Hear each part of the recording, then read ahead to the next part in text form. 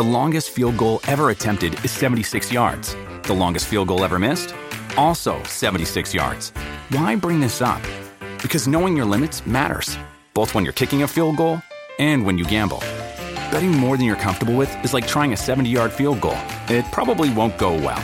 So set a limit when you gamble and stick to it. Want more helpful tips like this? Go to keepitfunohio.com for games, quizzes, and lots of ways to keep your gambling from getting out of hand.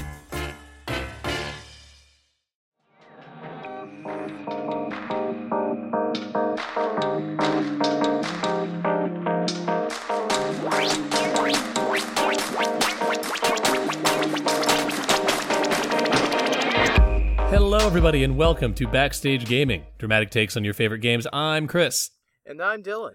And we're here to talk about games and storytelling, and actually this week, a very striking lack of storytelling, but we'll get to that in a minute. I guess I did mention there was something I wanted to share. Yes, before we started recording, Dylan apologized for being slightly late to the session with the statement, video games happened, and I must know more. Okay, so this is where we get our storytelling bit of the episode out of the way. But I wanted to talk about... So I was over at a friend's house for the 4th of July, and he had Ace Combat 7, so I was playing that. And I'm like, oh yeah, dogfighting games is fun. So my brother actually has a copy of Ace Combat 4 that neither of us have really touched because intimidation of the flight sim controls. But like I sat down and really sunk my teeth into it. And that's a really good game. It's pretty aces. Hey. Pun not intended. But I don't believe you. Actually, no. I didn't mean to do that. I've said aces to describe things before. But it's a really fun game. And on top of that, a cool moment happened where I did a mission.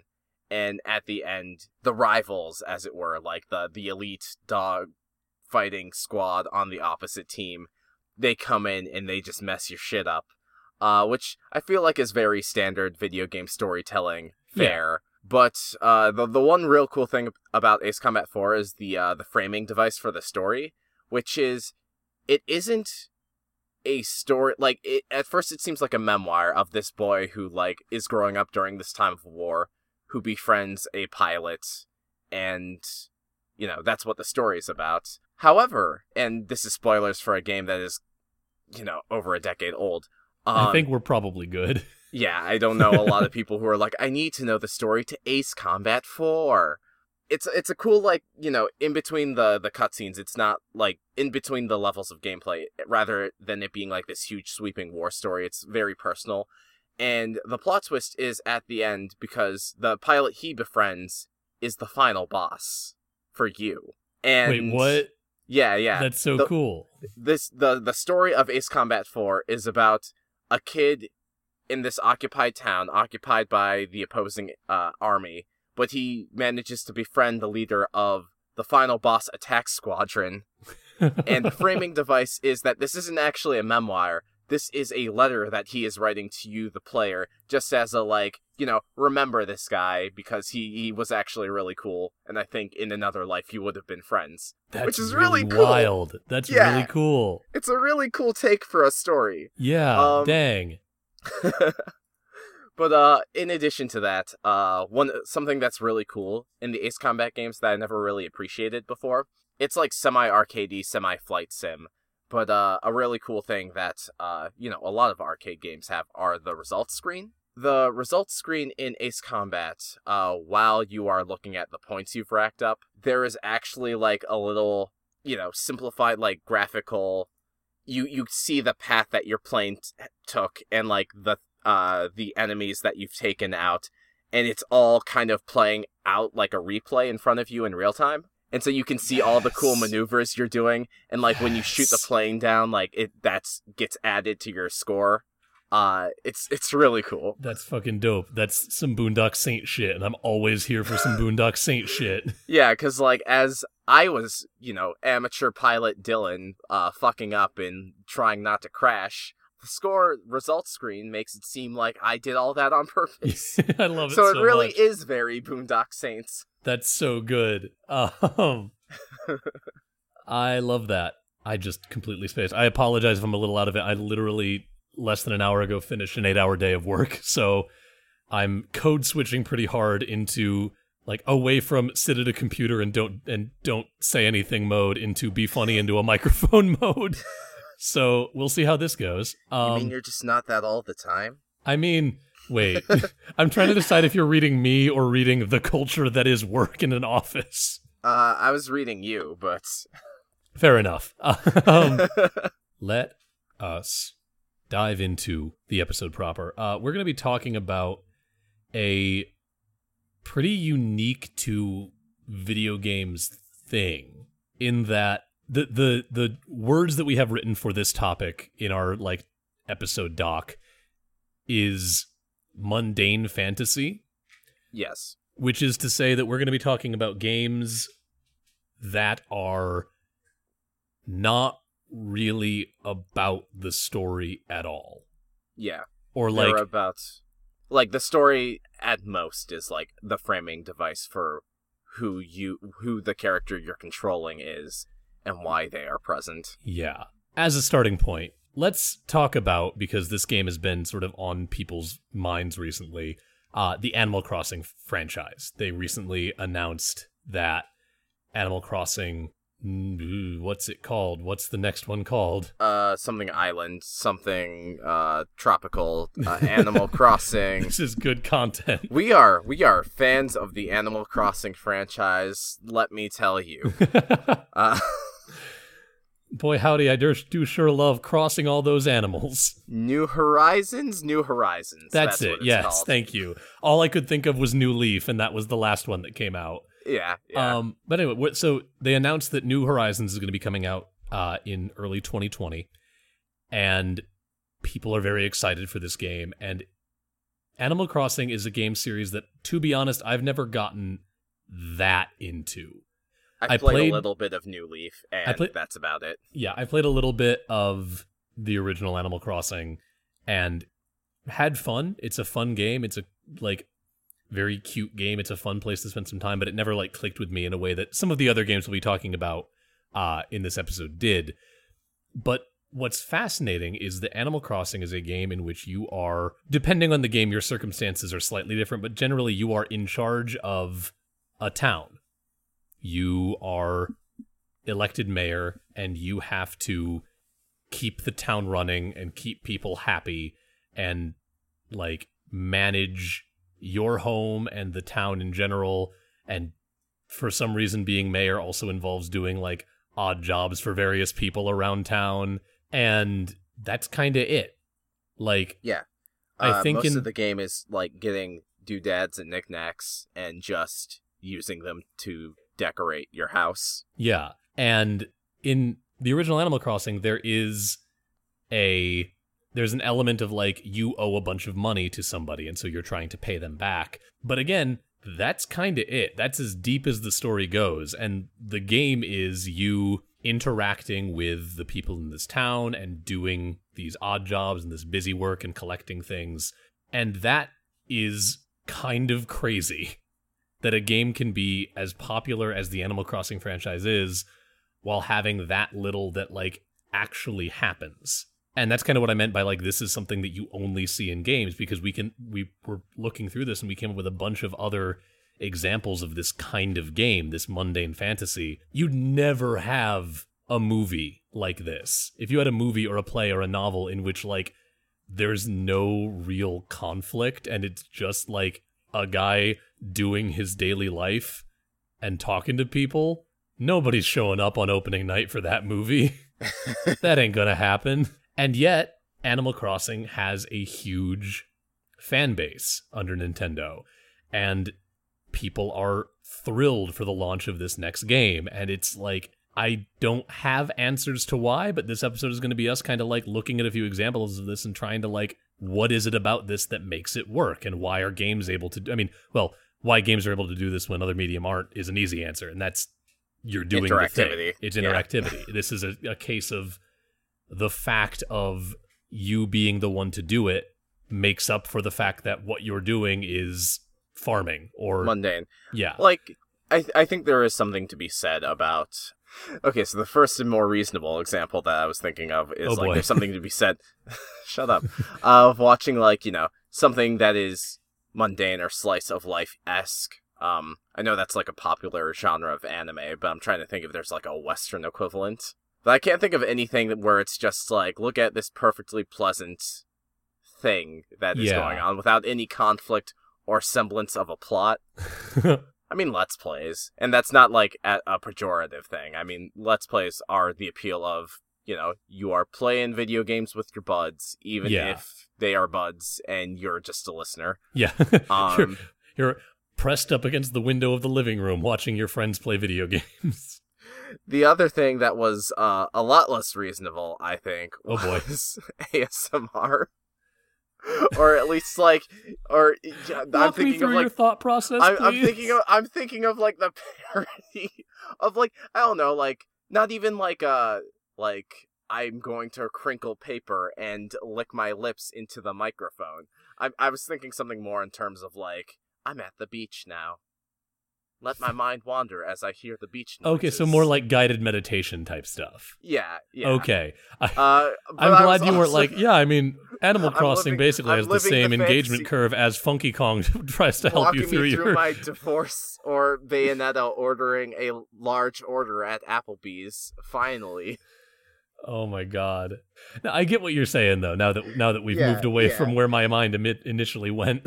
Animal Crossing was a good example that popped into my head, but another example that I am more equipped to talk about because I've actually played it is Stardew Valley and, by extension, the Harvest Moon series that it was, an homage to. For those of you who haven't played Stardew Valley, go play Stardew Valley. It's a delight, and it makes me happy, and I smile a lot when I play it. My girlfriend just very excitedly pointed at herself and smiled as well, and she doesn't typically play video games, so that should tell you something. We got one. Stardew Valley is a game in which you are someone who is caught in the corporate machine until you find out that you have been left a farm in a little town called Stardew Valley, and you farm, and that's the game. You go out Slow and down, Chris. You can also fish. Thank you, yes. But the main engagement loop is like every day in game time lasts a set amount of time. I don't know exactly what it is. I want to say it's like 10-ish minutes. And with that day, you plant crops, you can clear your land. Any crops that you have planted, you have to make sure that they get watered. You can wander around town and talk to people. There's an element of the game where like you can give gifts to the townsfolk to try to woo them into marrying you. There's like festivals. Everyone in town has their own routine. You can go fishing. There's like a very slight combat element in that you can like go into a mine to gather resources and there's creatures in the mine. But again, like that's only there so that you can go down there and gather, metal to make into ingots to use to craft sprinkler systems so you can spend less of your day watering your increasingly large farm. And it's such a I guess this is one element, like you were just brought up guided meditation. It's such a nice, pleasant, like meditative kind of game. Yeah.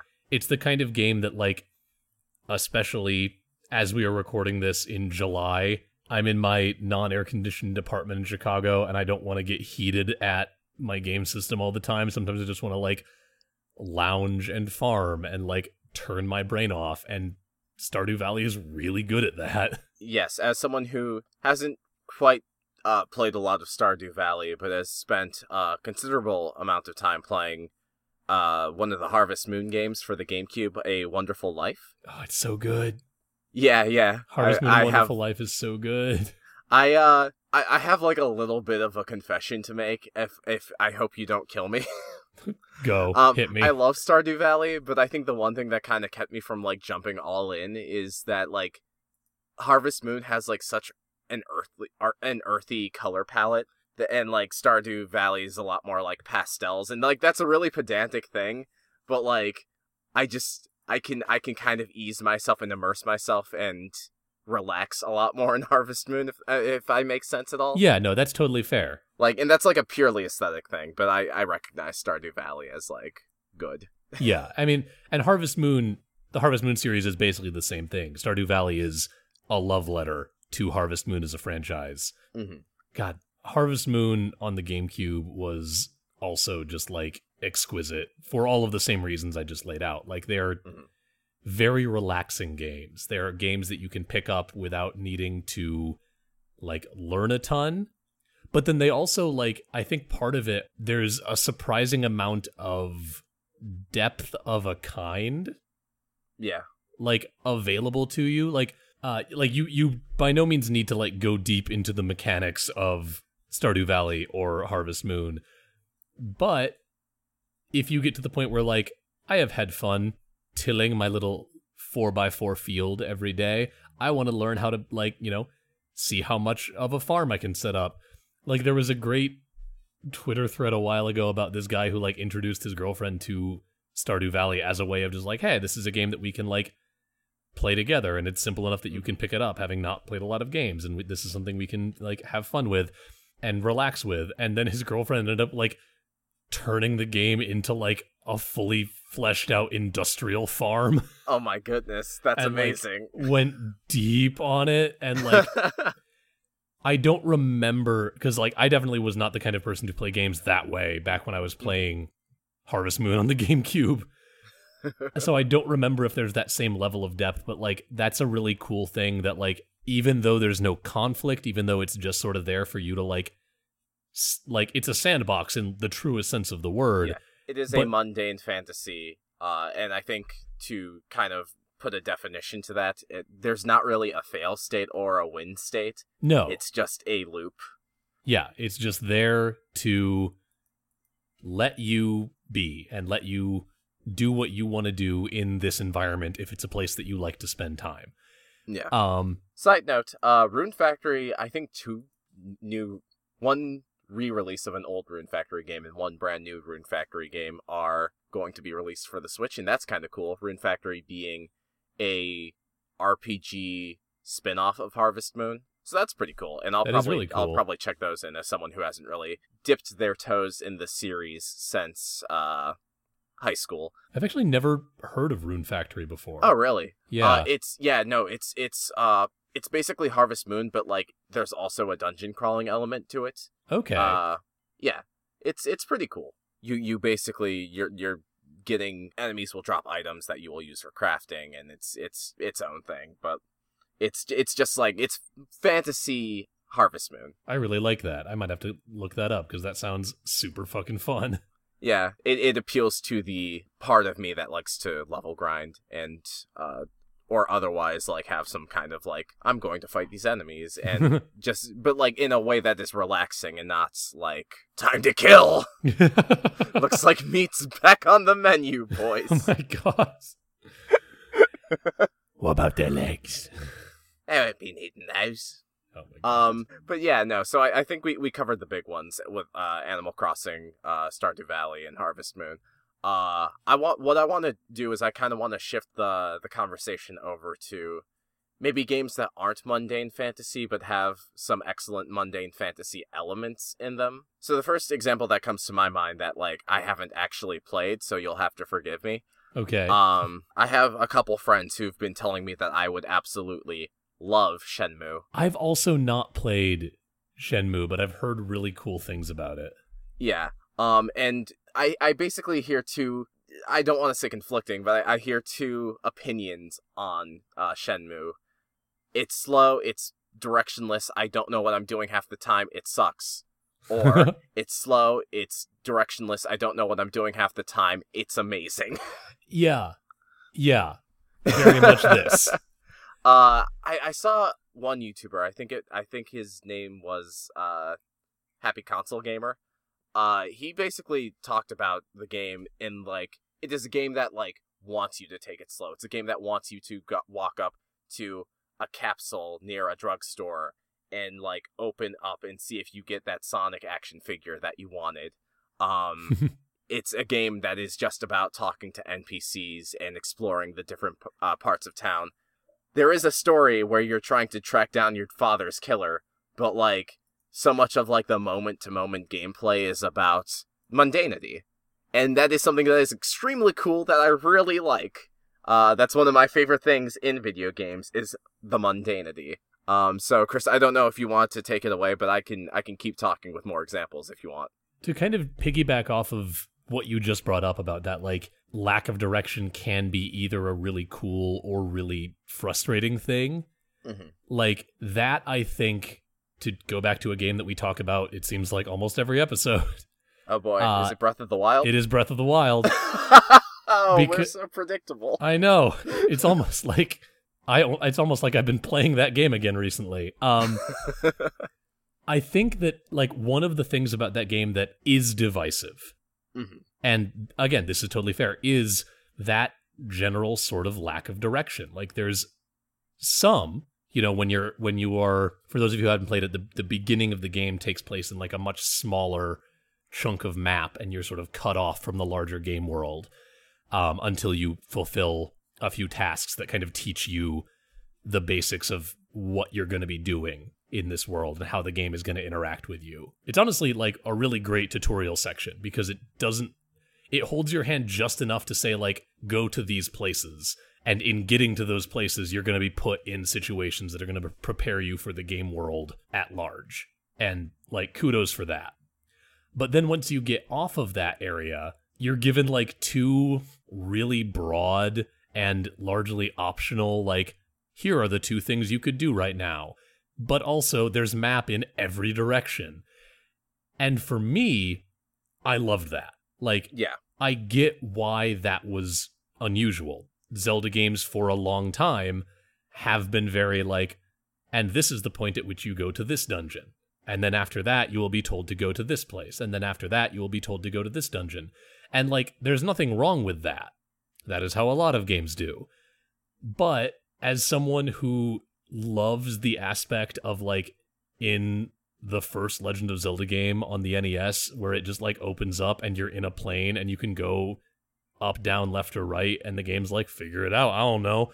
Like, I love that is the tack that Breath of the Wild took, and it speaks to, like, for me, exploring in Breath of the Wild, exploring in the original Zelda is this same kind of, like, mundane fantasy element. I think for me, the moment when I realized, like, the mundane element of Breath of the Wild, because it does frame itself as, like, this grand adventure, but, like, it's really at its best when you're like, oh, this carpenter wants me to give him 30 pieces of wood so he can make a house for me. Yep. I am going to spend this entire game session just chopping down wood and getting the money I need for this man to build me a house. Yep. Or there's a whole subplot that's completely missable. It's out on, like, a frontier area of the map in Breath of the Wild that you are never required to go to, but you can find this, like, little fledgling village, and you can, like, do a bunch of little side quests to make this village populated. And, like, it culminates in a wedding between two of the people that come to live in this village. And it's, like, such a wonderful little story about nothing. And I love that. And I love that that's built into this game. And, like, now that I'm thinking about this, a lot of I have been open world game fatigued recently. Yeah. Like, after the last few years, like, I love a lot of open world games. And, like, some of the early Assassin's Creed games remain some of my favorite games of that sort of era. Like, Assassin's Creed 1 and 2 are both exceptional, partially, in no small part, because of their worlds and how you can interact with them. But even in those, my favorite thing about them, and I think the thing about open world games that is so impactful when done well, is this element of mundanity. Like, the thing in Assassin's Creed 1 that they scrapped in the following games, but that I absolutely loved, is that, now I'm talking about Assassin's Creed in this game, which I was in this episode, which I was not at all expecting to be. Yeah, congratulations, we got there. But the way that Assassin's Creed 1 was set up was very formulaic, and that was a problem that a lot of people had with it, and that's totally fair, but it didn't ever bother me. But the way that it would work is you would go and you'd meet with, like, the Assassin's Bureau in whatever city your mission was in, and they'd be like, all right, go gather info and then report back. And the info gathering was always like, you trail someone to an alley and beat them up until they talk, or you eavesdrop on a conversation, or you pickpocket something. And, like, all of that was fine. They were, like, fairly repetitive little, like, mini quest things. Yeah. But what that gave you, if you wanted it, every one of those would give you a piece of information that you could open up the menu and read that would tell you something you could use on the actual assassination mission. And it could be as little as like a note saying something like they've asked the rooftops to be cleared. So that lets you know that like there's not going to be any archers on the roofs in this section of the city during this mission. That's or it could so be like, cool. here is the updated postings of where we need our guards posted. So you know what alleyways are going to have guards in and you can plan around that. Oh man, it really sounds like I need to play the first Assassin's Creed 1 is like, this is a weird opinion, but it is my favorite game in that series. I started at 2. Yeah, and 2 is great. 2 and Brotherhood were good, and then I burnt out after 2 that. 2 and Brotherhood have better stories. 1, fair. Like, that simple element of, like, them giving you these optional pieces of information that you can use if you want to is the coolest thing about that game. And, like, again, it's not extra gameplay. It's just this element of, like, if you want to plan, if you want to engage in this world a little bit more deeply in a way that isn't mechanical. Like, I guess that's kind of what we're getting at as well with this idea of mundane fantasy, is it's engagement beyond the plot or the mechanics. Yeah. Because they could have they did not need to put any of those, like, little details or little maps or anything into the game, and it wouldn't have affected how fun it is to play. Mm-hmm. If it hadn't been there, I wouldn't have noticed, and I probably still would have loved Assassin's Creed. Mm-hmm. The fact that it's there, and the fact that it's, like, that is very cool, and that is a very, like, small detail that helps create the feeling that the world is a little bit more real. Yeah. Which I think is another big part of this idea of mundane fantasy. Like, yeah, definitely. I guess tying it back into Animal Crossing, I feel like because so much of the decorations that you get, there's such a wide variety of them, and there are NPCs where you can go into their houses and, like, there really is this sense of, like, them decorating their house to suit their personality, which kind of is this feedback loop of you encouraging you as the player to really put your own personal touches on your living space. And I forgot how this tied back into what you were saying, so I apologize for that, but it just entered my head and I wanted to get that out, so you can continue. No, that's totally fair. And, like, that's what makes games like Animal Crossing and Harvest Moon and Stardew Valley and Breath of the Wild, that's what makes them engaging in those moments when you're not doing anything plot related, is that they feel like a world that is real and is there for you to engage with. And that's really playing into the strengths of this interactive medium where it's all about what you want to do. There's a couple of other examples that we had written down that we can get into. Was there? I haven't looked at that. Yeah. But before we get into those, I think that we should probably slide our way into the theater in time to take our seats and crack open the playbill. What do you think? Yes, I was actually about to suggest that myself. Good. I'm glad we're on the same page.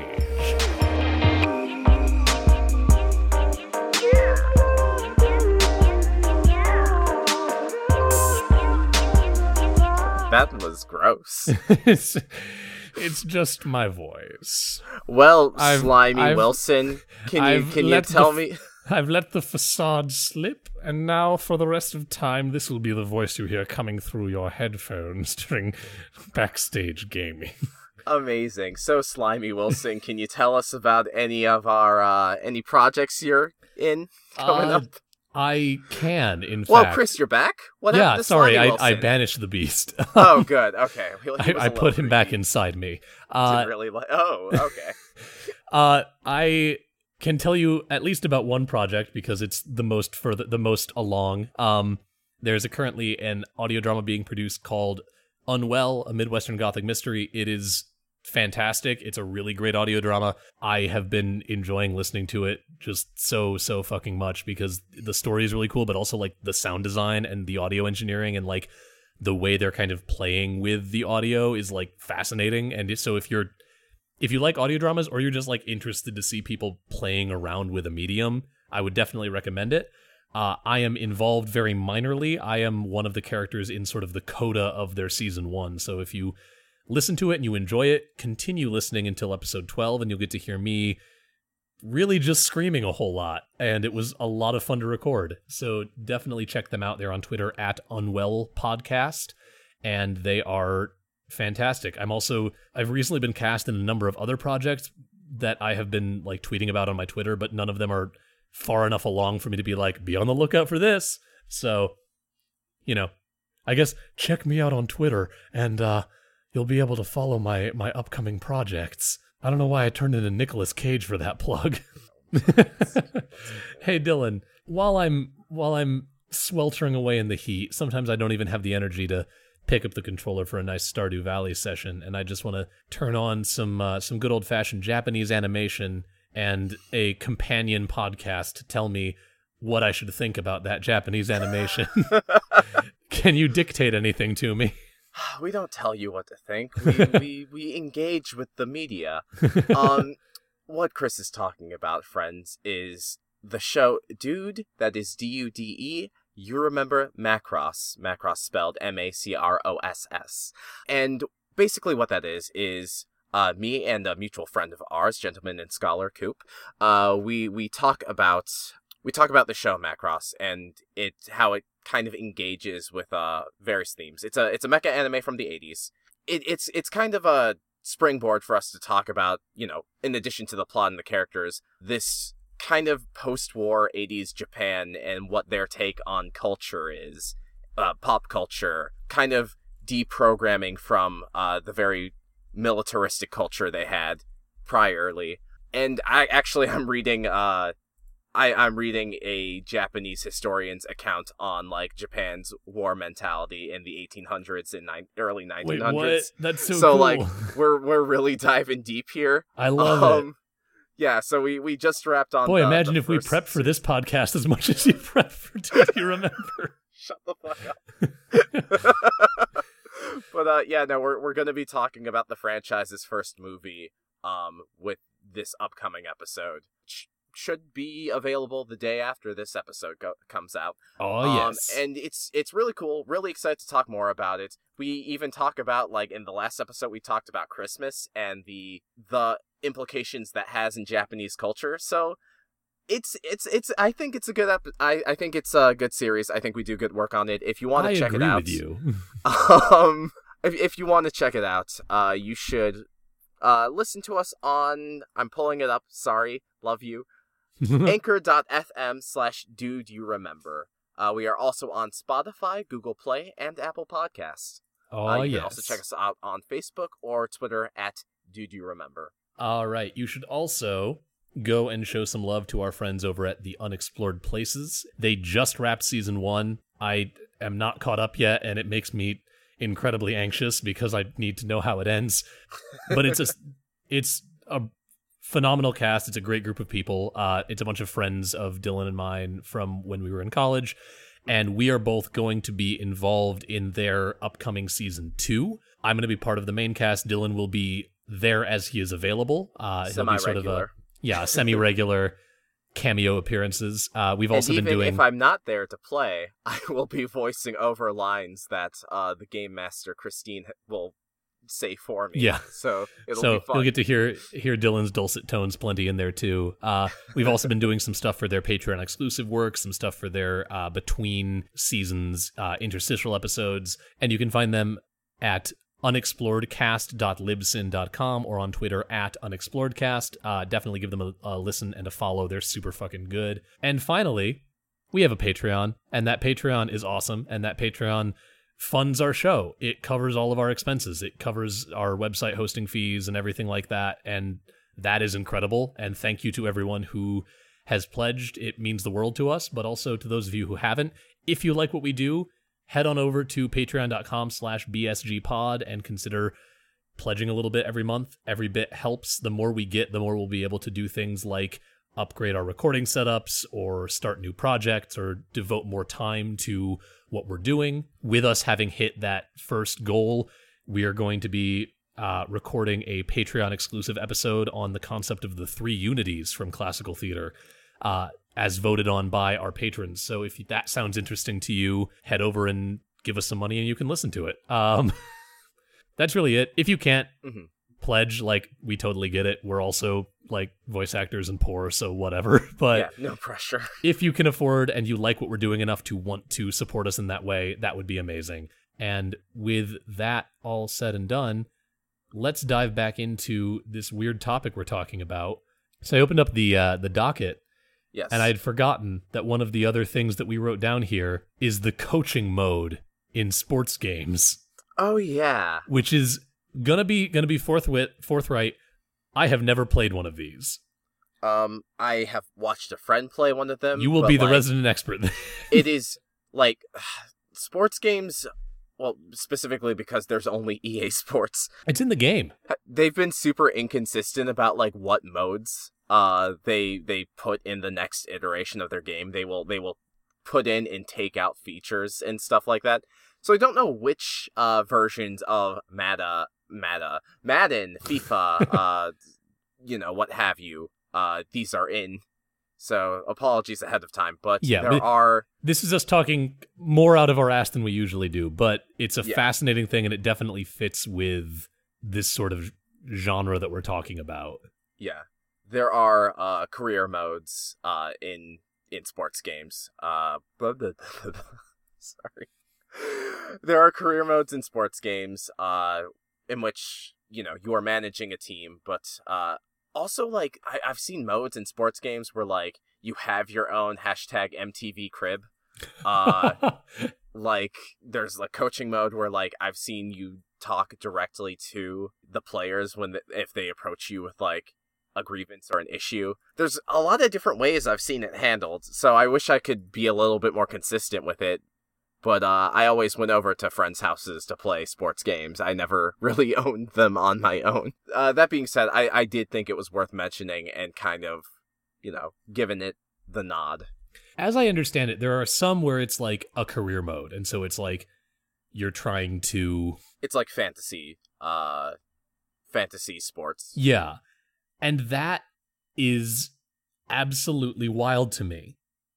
Because they've built a game in which you can play the game. Like, you can step in and take control of the actual action and, like, play a sports game. You run the ball, you throw the ball, you kick the ball, whatever. And then they also were like, but what if we made another mode that is less interactive and basically, like I said, it's fantasy football. It's you draft a team, and based on the stats that the players have in the game, as I understand it, at least in some of these, it just determines the outcome of games, right? Yeah. I'm actually looking up, because apparently Madden 19 has something called a franchise mode. Although Madden 19 was last year's game. It's probably Madden 20 now. Yeah. I don't remember how the... Stupid. Madden games are like cars. Yeah. Anyway, franchise mode is a staple of the NFL games for players who wish for a long-term experience as they lead their favorite team to the Super Bowl. Players can choose to be a player, be a coach, or be an owner, with pros and cons for each. I'm going to follow this link to IGN and see if I can get any more details. Oh yeah, this is cool. So I'm looking at the coach mode, and you have like a custom character who's like looking at a billboard at an office and looks very official. I forgot about that element where, like, you also build your own football persona. Yeah, your avatar. Be the manager of. Damn, there's stuff like salary cap and the draft. Oh, Lord. So like, they really go all in on this. If you want to live your fantasy of being a football coach, which I know all you gamers do. But I mean, that's the thing, is like that. There is a subset of people for whom that is going to be an incredibly engaging and incredibly rewarding thing.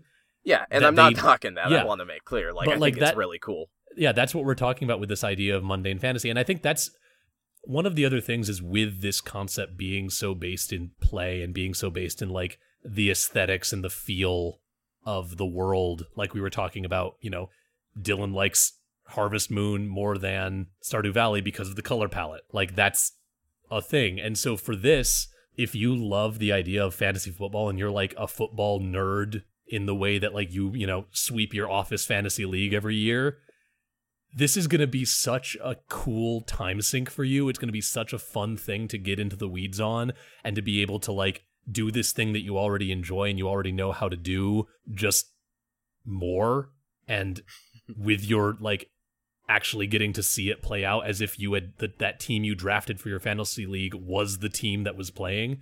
I love it. I think that's so cool. Okay, so I had a couple more games I wanted to talk about before we wrapped up. Please do.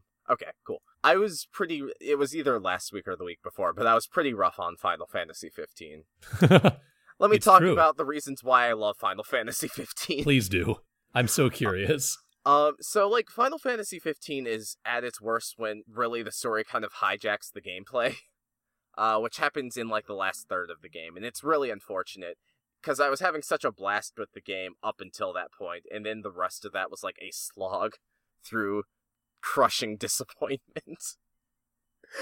But let's talk about the positives. So the basic story of Final Fantasy 15 is that you are a prince of a kingdom who is going to a royal, like, you are going to your own royal wedding, or you believe that is the case. Plot happens with whatever. I won't dwell on it. You are with 3 of your retainers. So you have your bodyguard, you have your tutor, who is also your driver, your valet, and you have your best friend in high school. He's just your friend. He doesn't actually work for you, but he's cool. He can tag along. And ignoring the plot, the bulk of the game is actually just kind of roaming the countryside with your 3 buds and camping at places, or, you know, maybe you'll check into a hotel or something. And the gameplay of loop of Final Fantasy 15, you can opt to do side quests and stuff, but you're really just exploring the countryside. Maybe you'll hunt monsters that your valet will then use to create new recipes. And they are very well rendered. Yeah, honestly, I think Final Fantasy 15 leans even harder into mundane fantasy than Breath of the Wild does. I love that. Yeah, gosh, I'm trying to think. One of your friends, he has a photography hobby, so he will take pictures, and then whenever you guys camp, that is when you can select some of the pictures that he's taken that you really like to save. Fucking good. It's really cool. I just want to take a moment to say, like, stuff like that is underused and fantastic. Like, yeah. I was talking about this recently with with Christine, our friend who GMs the Unexplored Places, because they were asking me what kind of tropes I like and dislike so that they can build out their ideas for the story and for the world that we're going to be playing in for Season 2 of Unexplored Places. And one of the things I brought up is that I love the elements in high action and high adventure stories when nothing is happening. And the example I used is like, because it's the go-to example of our culture, in Star Wars, A New Hope specifically, the scenes on the Millennium Falcon as they're traveling, where they let there be time to breathe and time for these characters to talk to each other. All right, so Chris, can I just say this real quick, that it is baffling to me that you haven't seen Cowboy Bebop yet? I've seen some of it. I have not watched all of it. Good. I need to watch all of it. But like that element is so good, and the lack of that is one of the things that I think hampers a lot of the newer Star Wars movies. Now that you mention it, yeah. There's not as much time given to letting that the pause characters breathe. And letting the tension build or ebb a little bit, letting the characters breathe in this new circumstance that they found themselves in. Heck, it even makes the galaxy... Actually, now that I think about it, that's one of the reasons why I liked Solo, despite popular opinion. Yeah, like, that's one of the things that I think helps Solo a lot, and it also makes the universe feel bigger. I like that sense of, like, yeah, we're moving at the speed of light, but it still takes us, it's still a road trip. Yeah. And that's kind of, I guess, another element of this is, like, it makes everything feel more holistically connected.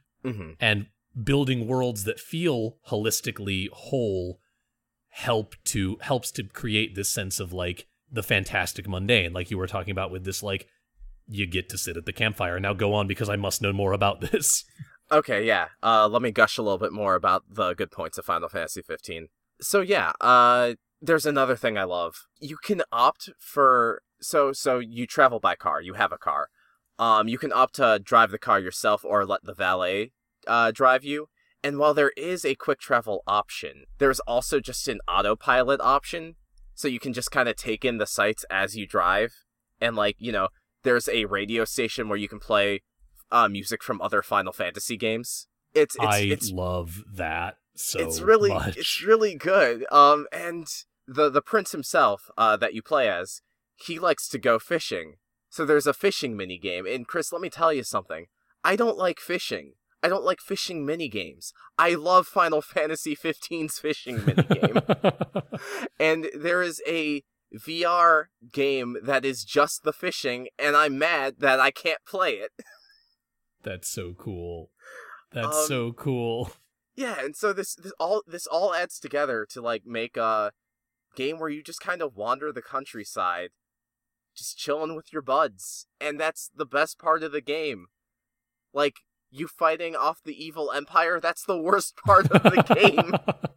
Like, the combat's fine, it's serviceable, but it doesn't quite scratch any itches, but like, I will fight some monsters because I know that I can use their meat to make, like, fucking steak tartare or something. Looks like meat's back on the menu, boys. And so that's what I want to talk about. Play FF15, don't ever try to beat FF15. Once you unlock the entire world map, I think, which is like chapter 6 of 15, just don't play past that.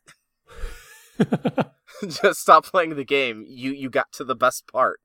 I mean, like, if you're really sold on the story, you can do it, but like, it'll sour your opinion is all I'm trying to say. Anyway, the last game I want to talk about, Final Fantasy 15, I think was really the high note, but I wanted to talk about Pokemon Gold, because I think that was the game I played in my childhood that really kind of sparked this interest in doing nothing in video games. Fuck yeah, Gold and Silver were such a good generation of the Pokemon games.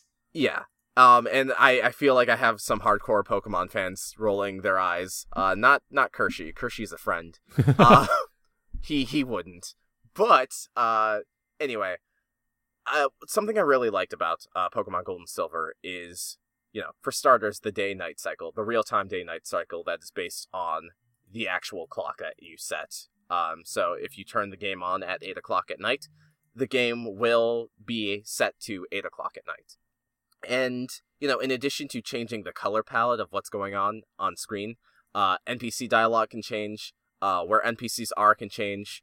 There are different events based on the day of the week, so if you want to do that bug catching contest, you have to be at this place on Wednesday at whatever time. Which, again, talk about building a holistic world. Yeah, there are... Sorry, go ahead. Sorry, just a world that, like, is there even when you're not. Yeah. I love that shit.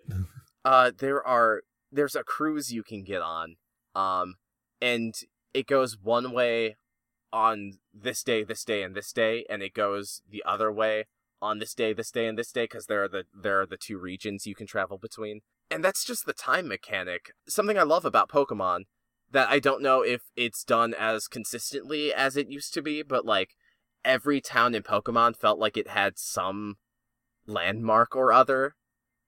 In like the first major town you get to, there's the Sprout Tower, which has these huge, this huge religious, like, Shinto vibe. When you go there, it's for the story, and you're, like, fighting a bunch of monks, but, like, it's still just a cool thing to have.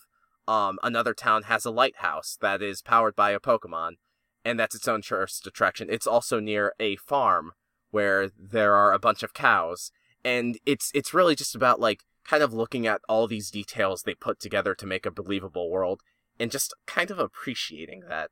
And I don't want to go too much on with Pokemon Gold, but I wanted to give it a shout out, because I think if it wasn't for Pokemon Gold, I wouldn't stop to appreciate the mundane elements of various games. Yeah, that's a good...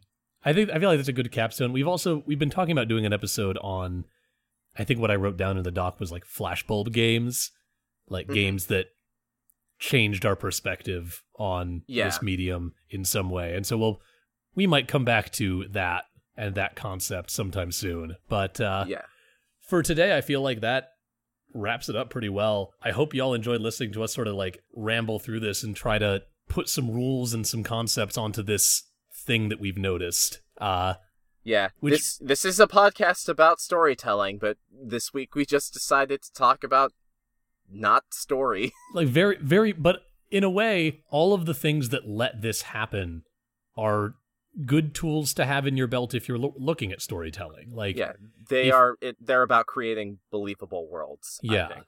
And while that is not a necessity for every kind of story, if you're looking to tell the kind of story that requires an investment on the part of the listener or the watcher or the player in the world that you're creating, there are worse things to look at than these kinds of games and how they build that without even needing the story on top of it. But yeah, this was fun. I think these kinds of games are rad, and I'm now want to go play some more Stardew Valley. So let's. Yeah, I might actually reinstall FF15. Holy Nice. shit! So that we can go play our games, let's go ahead and wrap up. Thank y'all for listening to Backstage Gaming. We had a great time talking to you. We hope you had a good time listening to us. If you like what we're doing, please feel free to find us on Apple Podcasts, on Spotify, on Stitcher, on the Google Play Store. Leave a review, leave a rating on Apple Podcasts. That, more than like really anything else, is what's going to help us grow and help us find more of an audience. That, and of course, you know, if you like what we're doing, you know someone else who's a very particular kind of geek like we are and would like listening to us, let them know. Point them in our direction. That would mean the world to us. Please also feel free to check us out at our website, bsgpod.com. That is where you can find all of our episodes, as well as we've also got bios. We've got links to different things that we have going on. We've got a contact form so that you can reach out to us and talk to us directly. And yeah, we'd love to hear from you, and we'd love it if you helped us spread the word of this show. You can check us out on social media if you want. You can find us on Facebook, on Twitter. Our handle is @BSG_cast, and we also upload to YouTube. If you like what we do, and if you want to talk about us, engage with us possibly, you should use the hashtag BSGPod. Huge thanks to our friend Brennan, who provided us with our key artwork. If you like what he does, you should check him out on his Squarespace at brennan-french.squarespace.com. That is BRENNEN-French.squarespace.com. Alternatively, you can check out his Instagram at instagram.com/BrennanFrenchArts. You should also go show some love to our friend BioQuery. He is an LA-based musician and producer who is behind our theme song, Dot Sound Radio Volume 1 Instrumentality. He's always putting out some cool stuff. He's got a lot of cool collaborations going with different artists. He recently put out an EP called Links Volume 1 that's just a bunch of hip-hop and rap songs that he did the production and the beats for, and they're fucking great. He's also got his own EP out called Posthuman Angst. You can find both of those if you go to Spotify and search for BioQuery, that's BIOQUERY, or you can go to his SoundCloud, soundcloud.com/BioQuery. And one more time, if you like what we do and you want to help us do it more and do it better, please do consider heading over to patreon.com/BSGpod and throwing us a couple of dollars. There's some different rewards in there, like an invitation to our Discord server, those exclusive, that exclusive episode where I was talking about, some blooper reels that I'm finally close to getting the first one done of after some technical hiccups that prevented that. Love you. But we are always trying to do more and always trying to do better and always trying to be what y'all want us to be and provide stuff that makes y'all think. So head over to Patreon and help us do more of that. I have nothing else to say. I have nothing else to say. Well, in that case, I'm going to stop saying things, save my voice for the recordings I need to do tomorrow, and I will wish you all a fond farewell. Goodbye, everybody. Goodbye. Yes. Slimy Chris coming back out to say goodbye.